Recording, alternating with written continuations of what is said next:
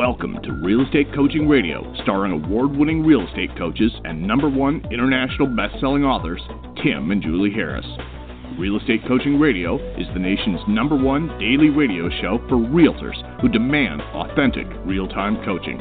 Get ready for fluff-free, unfiltered, full-strength honesty about what's truly working to get you into action, helping others, and making money now in today's real estate market. Now to our hosts, Tim and Julie Harris. Listeners, I have a question for you. And before I give you my question, Julie Harris, welcome to today's podcast. Thank you. So I have a question for all of you guys. And this question is designed to cut through as much emotional bullshit about money as humanly possible. This is a topic that we've never talked about with you guys today on this podcast, but it's something that Julie and I have been working on for our next book. And here's the topic, and I'm going to read it to you guys, and I want you to think about it. Here's what's fascinating about when you start thinking about what we're going to present to you. It does cause an emotional reaction. You cannot talk about what we're about to talk with you about without feeling a certain way. I'm not trying to evoke an emotion, a bad, negative, nothing. I'm just wanting you to pay attention to how you feel when I read the topic of today's show, and probably tomorrow's too. So here it is. Do you have a moral obligation, listeners, to be rich? A moral obligation. Julie, can you do me a favor and do hit up the Google machine and basically drop in the definition of moral obligation and choose the shortest, most concise one you can find? A moral obligation. And by moral obligation, I'll just frame it out in simple Timese, okay? So that would be, for example, if you were walking along the street and, downtown Manhattan, and you saw Upper East Side, and you saw somebody that wasn't necessarily paying attention, as most people, when Julie and I go to New York, we're walking around, and, here we are, wide-eyed Midwesterners at heart. We're from Ohio, and we're always like, oh, my God, how can you not be looking?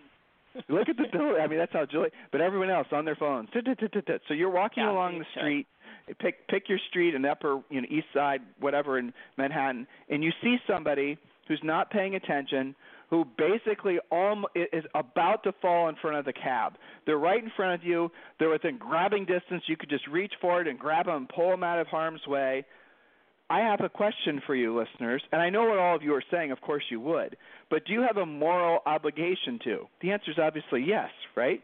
I mean, you have a moral obligation, not an ethical obligation. Ethics are different. Moral obligation means as a human, right, as a living sentient being, you have a moral obligation to preserve life, in that case, a human.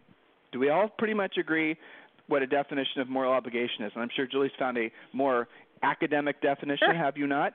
Go ahead. I have. It is an obligation arising out of considerations of right and wrong. It is an obligation arising from ethical motives or mere conscientious duty, unconnected with any legal obligation, perfect or imperfect, or with any benefit of the promisor. There's no benefit there's no obvious built-in benefit. So it's basically your conscientious duty. Yes. Okay. I like that one. Good job. So, moral obligation to be rich. Do you, listeners, literally have as much obligation to make yourself personally rich as you did to save that person from the looming cab or bus or whatnot that would have ended their life? Julie and I think, after having thought about this for a long time, knowing that this is certainly not in the current zeitgeist, knowing how some of you will react, oh my gosh, how can being rich, I believe at some level, that being rich is amoral, okay? What's the definition of amoral, Julie? Basically the opposite of moral.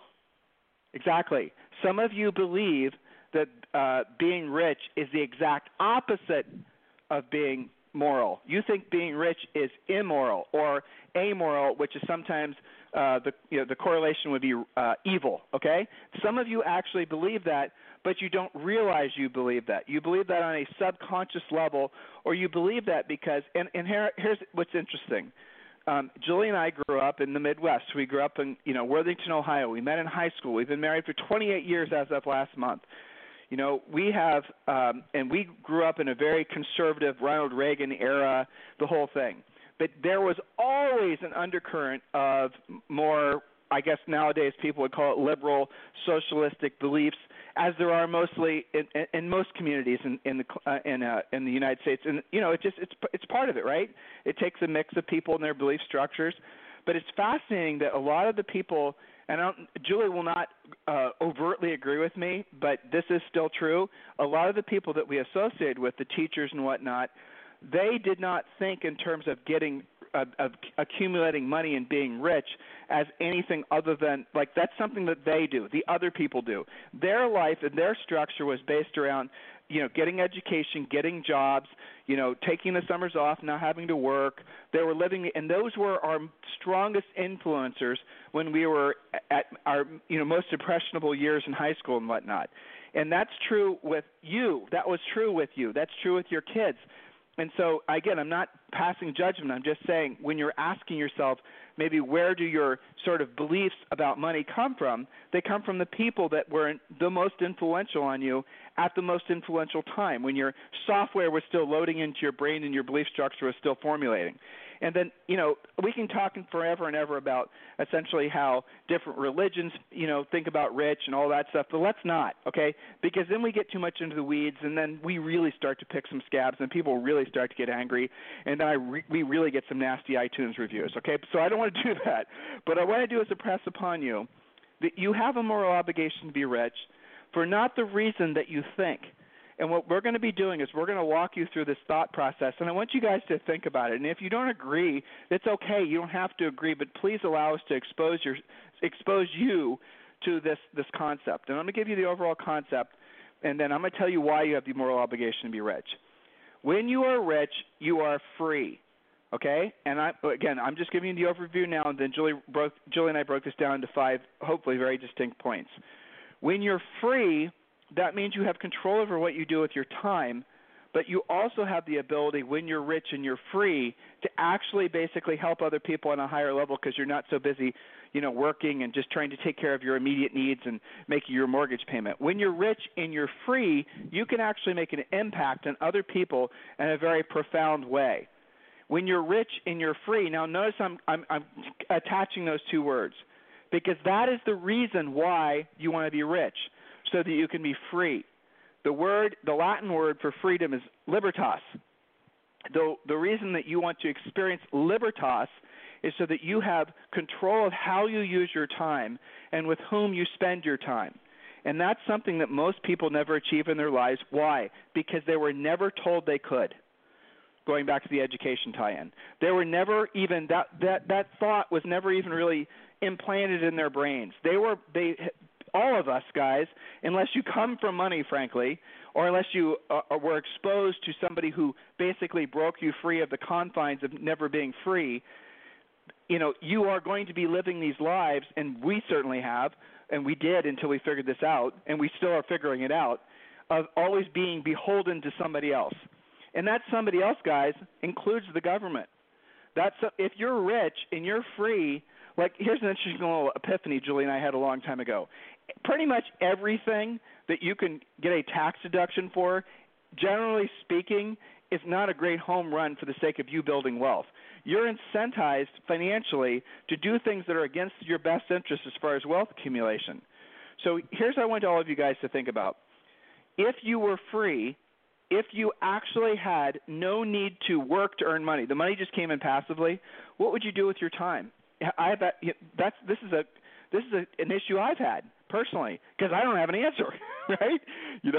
I don't play golf. I mean, Julie, what would you do? I mean, what do you do? I try to write more, spend more time, obviously, with our kid, doing family stuff, have more adventures.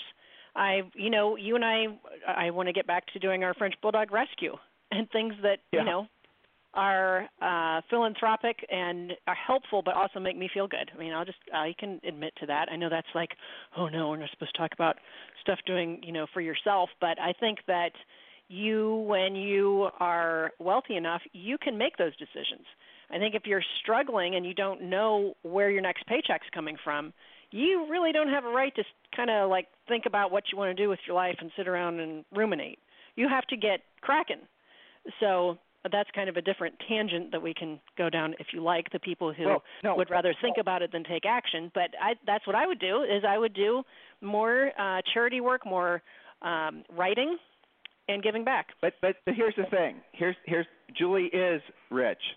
Julie doesn't have to work. But the thing is that Julie enjoys the work she does. She has a handful of coaching clients, and she writes. So what she just described to you guys, minus the French Bulldog Rescue, is what her life has become, as basically she and I have achieved more and more libertas ourselves. So here's the definition for you guys, and write this down. Rich, this is a simple definition of rich.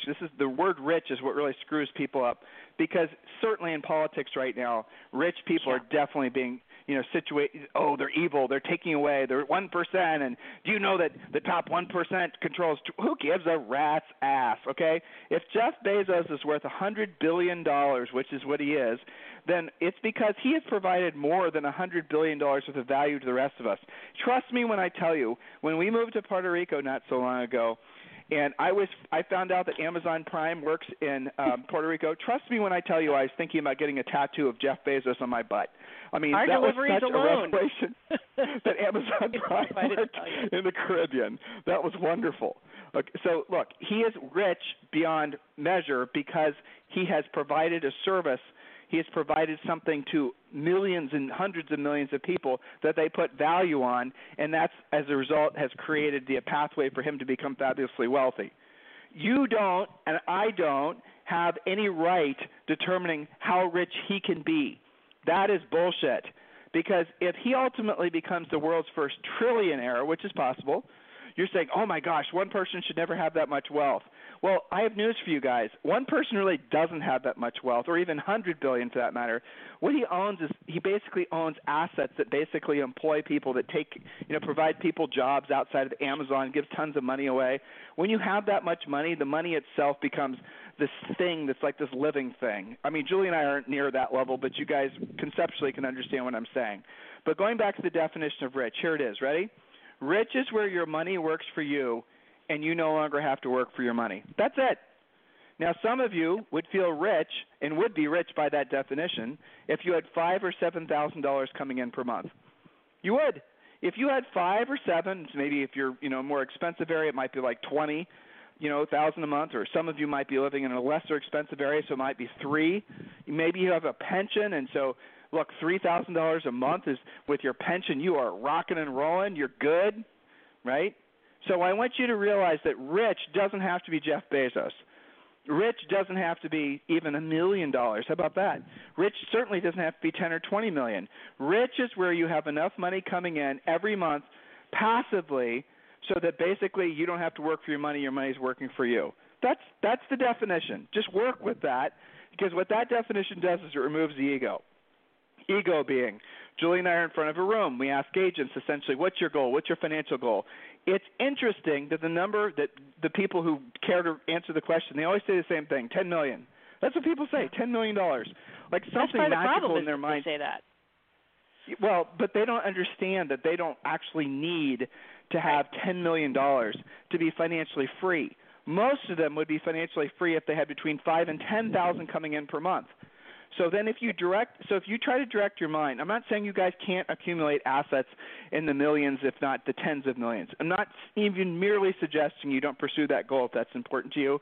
But what I'm saying is if you focused your energies on essentially being rich, where your money works for you, you no longer have to work for your money, and you define what that number is based on how much your personal monthly overhead is, you will accomplish that goal, some of you inside 12 months, some of you inside 24 months. And then you will be, by definition, rich. I want you to think about that. I want you to give yourself permission to have the thought and just maybe you decide to pursue that mission. That will give you a true North Star in your business and your personal life.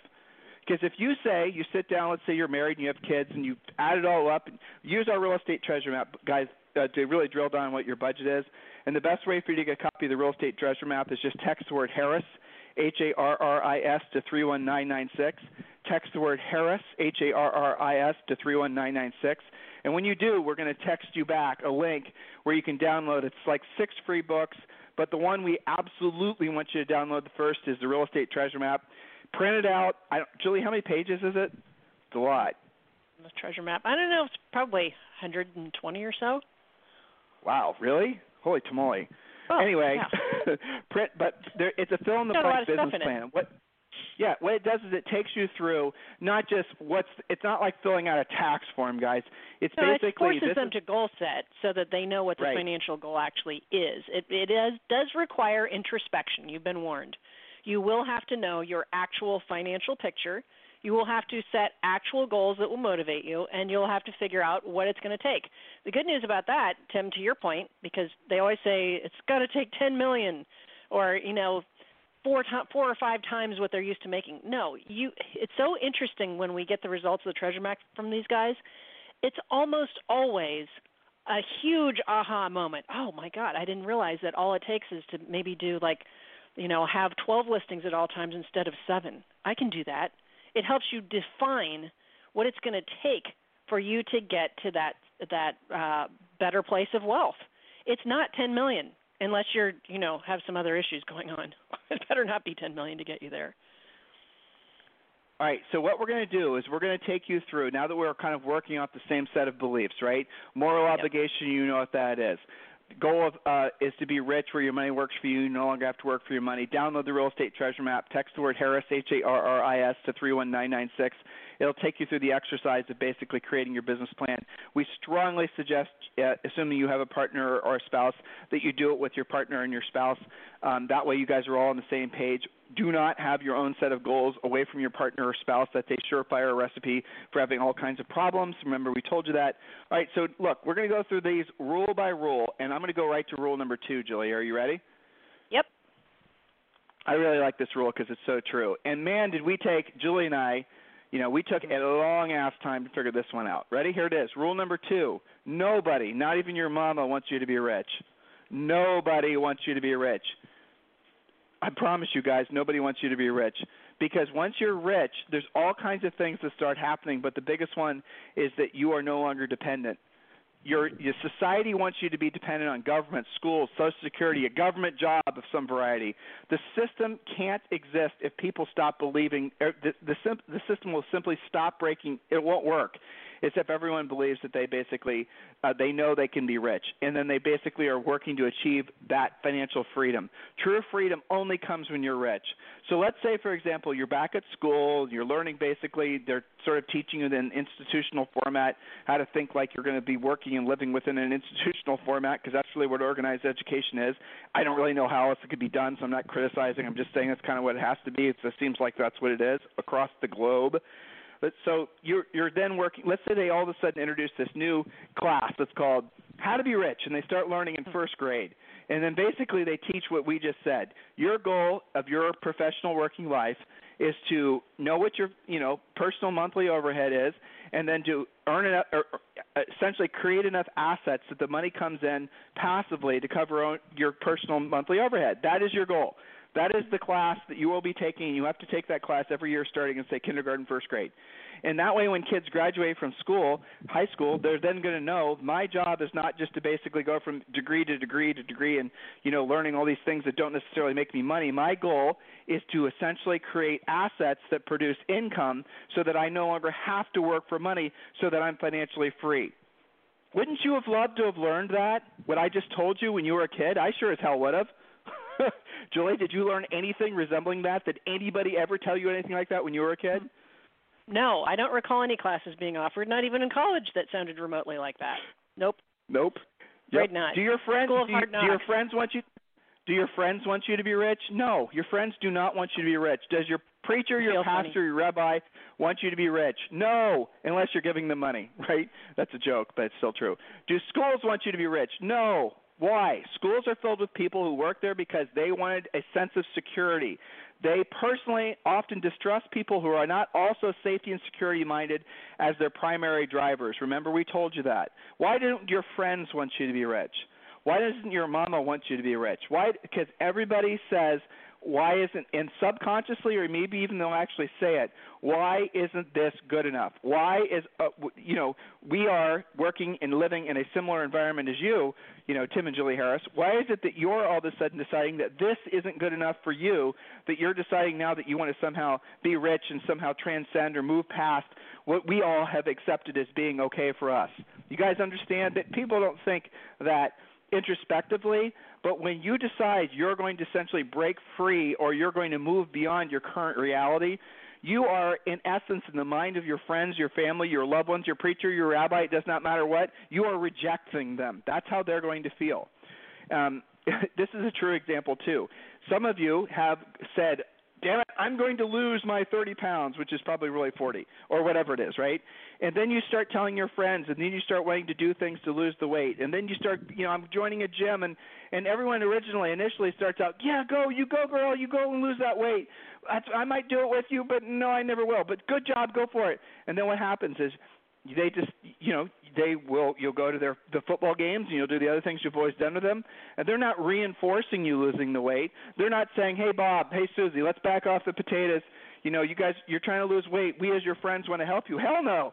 They're helping you double down on the potato chips, aren't they? Because what happens is basically it's the crabs in the bucket story, and that's kind of a crude way of thinking of it, but it is true. When you put a bunch of crabs in a bucket and one tries to escape, the other crabs pull that crab back into the bucket. Some of you have seen that before. Julie and I have seen that before. So, and this happens because everyone operates at some level as if they are existing within a tribe. Now, here's where the psychology affects you. If all of a sudden you decide you want to improve yourself financially, if all of a sudden you decide you want to improve yourself physically, what happens is they start to reject you in little subconscious ways, and it always happens. It happens, and it's the most painful from the people that are closest to you. It might even be your spouse. It might even be your kids that start to reject you.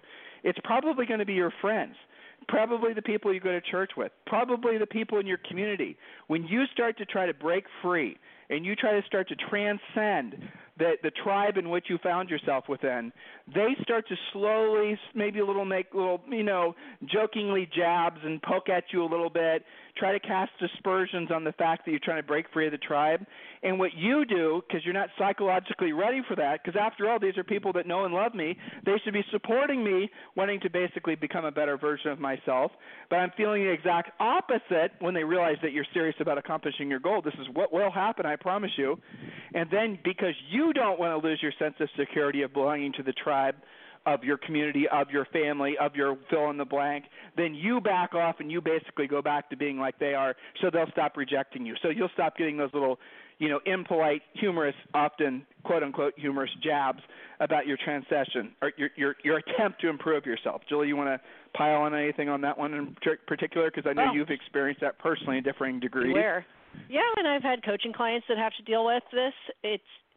I think you have to be very cautious about sharing some of what you're working on, and be, I've had coaching clients where their whole center of influence started to question what they're doing, and it's because they were too almost in their face about it. It's like you have to really think about what your next move is on these things, but that doesn't mean that you should do it. Yeah. What she's talking about is a psychological fact, and here's what's interesting. This is what Julie's talking about. She's referring to something we wrote in our book, is that when you have a goal and aren't all of you being taught to believe that when you have a goal, your job is to share it with as many people as possible? Isn't that what you're told to do? But every single modern psychological study of that particular behavior has shown that the more people you share your goals with, the less likely you are to accomplish your goals, because of what we just shared with you guys in terms of how people actually react when you're trying to set goals that make them uncomfortable. That's what happens. With the exception of your spouse or your partner, because you need to be on the same page with your own family. But beyond that, by posting it everywhere and being kind of, show-offy about what these things are, not it's even almost show-offy, Julie. Not even, not yourself, but perceived as that way by some people. It's like, all right, I'm going to make everybody uncomfortable because they don't know how to digest it, and this wasn't really on their radar. It's better what's the saying? Put your own oxygen mask on first. Take care of yourself so you then can take care of others. That's the bottom line. So the moral of the story is don't share your goals when you're setting goals with other people outside of your spouse. Counterintuitive, true. Right, counterintuitive but true. One of the little things that we suggest to those of you with kids is when you're trying to accomplish goals, let's say, for example, you're trying to improve yourself financially. You guys remember the old Jerry Lewis telethon where there would be a big thermometer that would be on the wall, and then every time somebody donated money, there would be more money that would go to basically coloring in the thermometer? Well, that's a concept that we like for the sake of basically telling you and your family, your kids in particular, that mom or your dad are going to be spending more time at work. They're going to be, focusing on, getting to and maintaining 12 listings at all times, whatever your real estate treasure map calls for.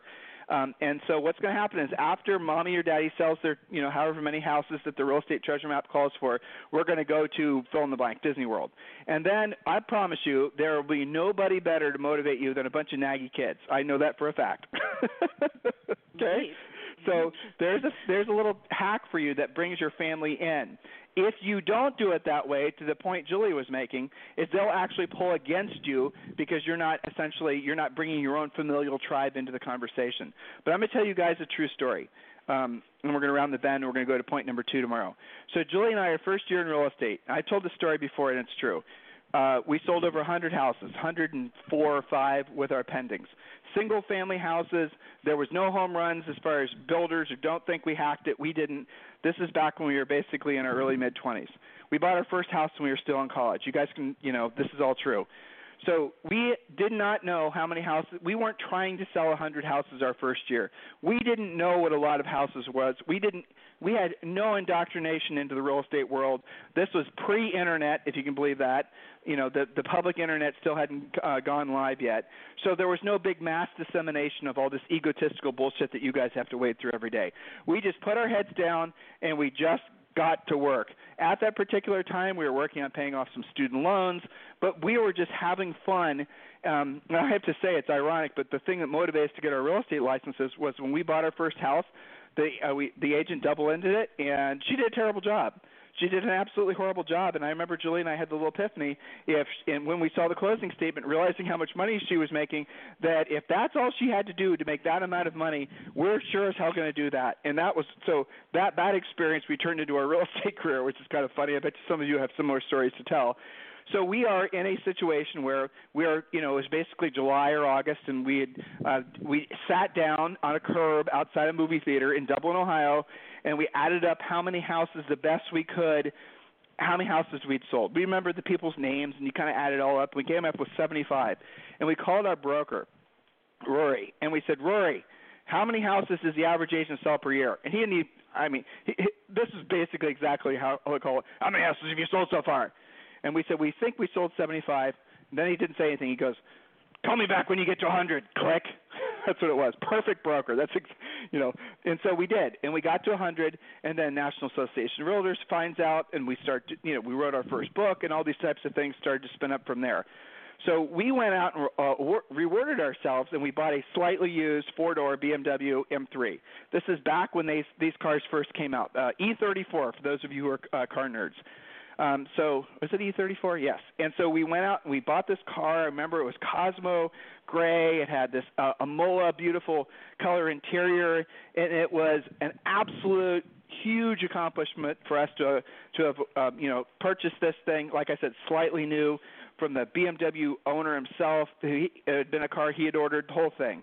So we took the car over to my parents' house, and I wanted to, show my dad. I wanted to show him, this is what we've done. My mom and dad, they had a big backyard. They opened the front door. This is just a little, Cape Cod type house. They opened the front door. My mom comes out on the porch, being a very supportive mom. My dad comes to the door.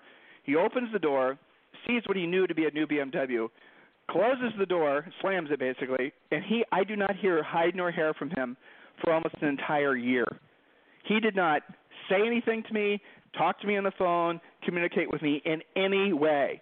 And it wasn't until probably I was in my, honestly, it was probably not until I was in my late 30s that I started to resolve why he acted that way. And I'm sharing some of what I'd learned from that, path, trying to understand why he reacted that way with you guys on this series that Julie and I wrote that we're presenting to you today, tomorrow, and the following day. You guys understanding what we're getting here? So when we say people are going to reject you, when you start transcending your place that they see you in, when they see you as a particular puzzle piece in their particular puzzle, and you all of a sudden decide that you're going to do something different and be somebody better, or different, maybe better is not a word you want to use, but better, okay? If you all of a sudden want to transcend the cast that you find yourself in for life, you're going to be rejected by the people that should love you and support you the most. That is how they are going to react 100%. And it'll always be little subtle jabs at first because they don't want you to be rich. The government doesn't want you to be rich. Nobody wants you to be rich because as soon as you're rich, you're free. Here, we're going to talk about this more tomorrow, but I'm going to leave this as an interesting thought. If you are rich and you no longer could allow a politician to manipulate you out of fear of your not having money or your fear of any sort of financial insecurity, if all of a sudden you are wealthy enough, just 10,000, 5,000, whatever your number is, that you did not have to give a rat's ass about whatever was going on in the economy or with interest rates or what this person said or what that tweet said or any of this other Mickey Mouse that people seem to be so obsessed with. If you were free from that, what influence and power would the government in general have over you? None. You would be free because they could not control you out of fear. This is a thought I want you guys to have because ultimately what you don't realize, what we didn't realize until we, essentially stayed on this path for a long period of time, was how much we were being manipulated out of fear. Why do people go to work? Why are people encouraged to get into debt? Why are, all these things in place in our society? Ultimately, it's to keep everybody under control. This is just control mechanisms that have evolved over time. And if you want to find out what's on the other side of all that, and this is your homework assignment, download the Real Estate Treasure Map, text the word Harris to 31996, and fill out the treasure map, and then I want you to start thinking about, once you do the math, and 120 pages is a lot, so it might be this is a 2 or 3 day project, but figure out how much money you actually need per month. And Julie's point that she was making was it's always less than you think. $7,500, $5,000. How would you feel? This is your homework assignment to think about this and download the treasure map. How would you feel knowing for sure you had that amount of money coming in every single month, no matter what? Doesn't matter. You maybe didn't even work that month. You spent the whole month at the beach. You slept in the whole freaking month. You decided to read the great books that you've been sitting on your bookshelf collecting dust for a whole month. You decide to actually just, you want to get in great shape, and you maybe decide to try to get yourself in good enough shape to run a half marathon or a full marathon for a whole month. How many of you could do that without painfully feeling the financial negative ramifications of not having generated income? Isn't that interesting? Why don't you think about what I'm saying and accept that as being your moral obligation? Because where we're going to be going with this topic is as you become rich, as you have freed yourself from the golden cage that we're all born into. It's a beautiful cage. It's made of gold, but it's still a cage. It still has its limitations. That's the society that we find ourselves in. It's not a bad place to be, don't get me wrong. It's a hell of a lot better than it was, say, 100 or 200 years ago, but it's a cage nonetheless. And so if you were to start emotionally allowing yourself the mental thought of what would it be like to be free of that, because you've got this money coming in that you no longer have to worry about where your money's going to come from to provide for yourself and your family. What's interesting on the other side of that is that you really have no idea what you would do with your time. That's the fun part, because you realize then how much your whole life is geared towards being a part of this machine. And if all of a sudden you step outside of it, you don't have anything. There's no code in your intellectual software that tells you what you'd be doing with your time. You can throw spitballs at ideas, but there's no actual thing that's next. Isn't that fascinating? That tells you how ingrained being essentially dependent and never being rich has become. It's just common. That's how people think.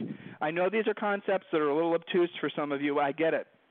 It was for Julie and I as we worked through all this over the last 30 years and are obviously still talking about it because it's fascinating. I think it's interesting. So please consider that answer to that question. Start by downloading the Real Estate Treasure Map. Text the word Harris, Harris, to 31996. In the meantime, guys, stay focused. We're going to pick up this topic tomorrow. Let me see. We have 1, 2, 3, five more points. So we're going to talk about these over the next few days. Let me know what you guys think. Text me at 512-758-0206, 512-758-0206. Have a fantastic day. We'll talk with you on the show tomorrow. This program has been a presentation by Tim and Julie Harris, Real Estate Coaching. For more information on our real estate coaching and training programs, visit our website at timandjulieharris.com. Remember to tune in weekdays at noon for upcoming shows. And until next time, thank you for listening to Real Estate Coaching Radio with Tim and Julie Harris.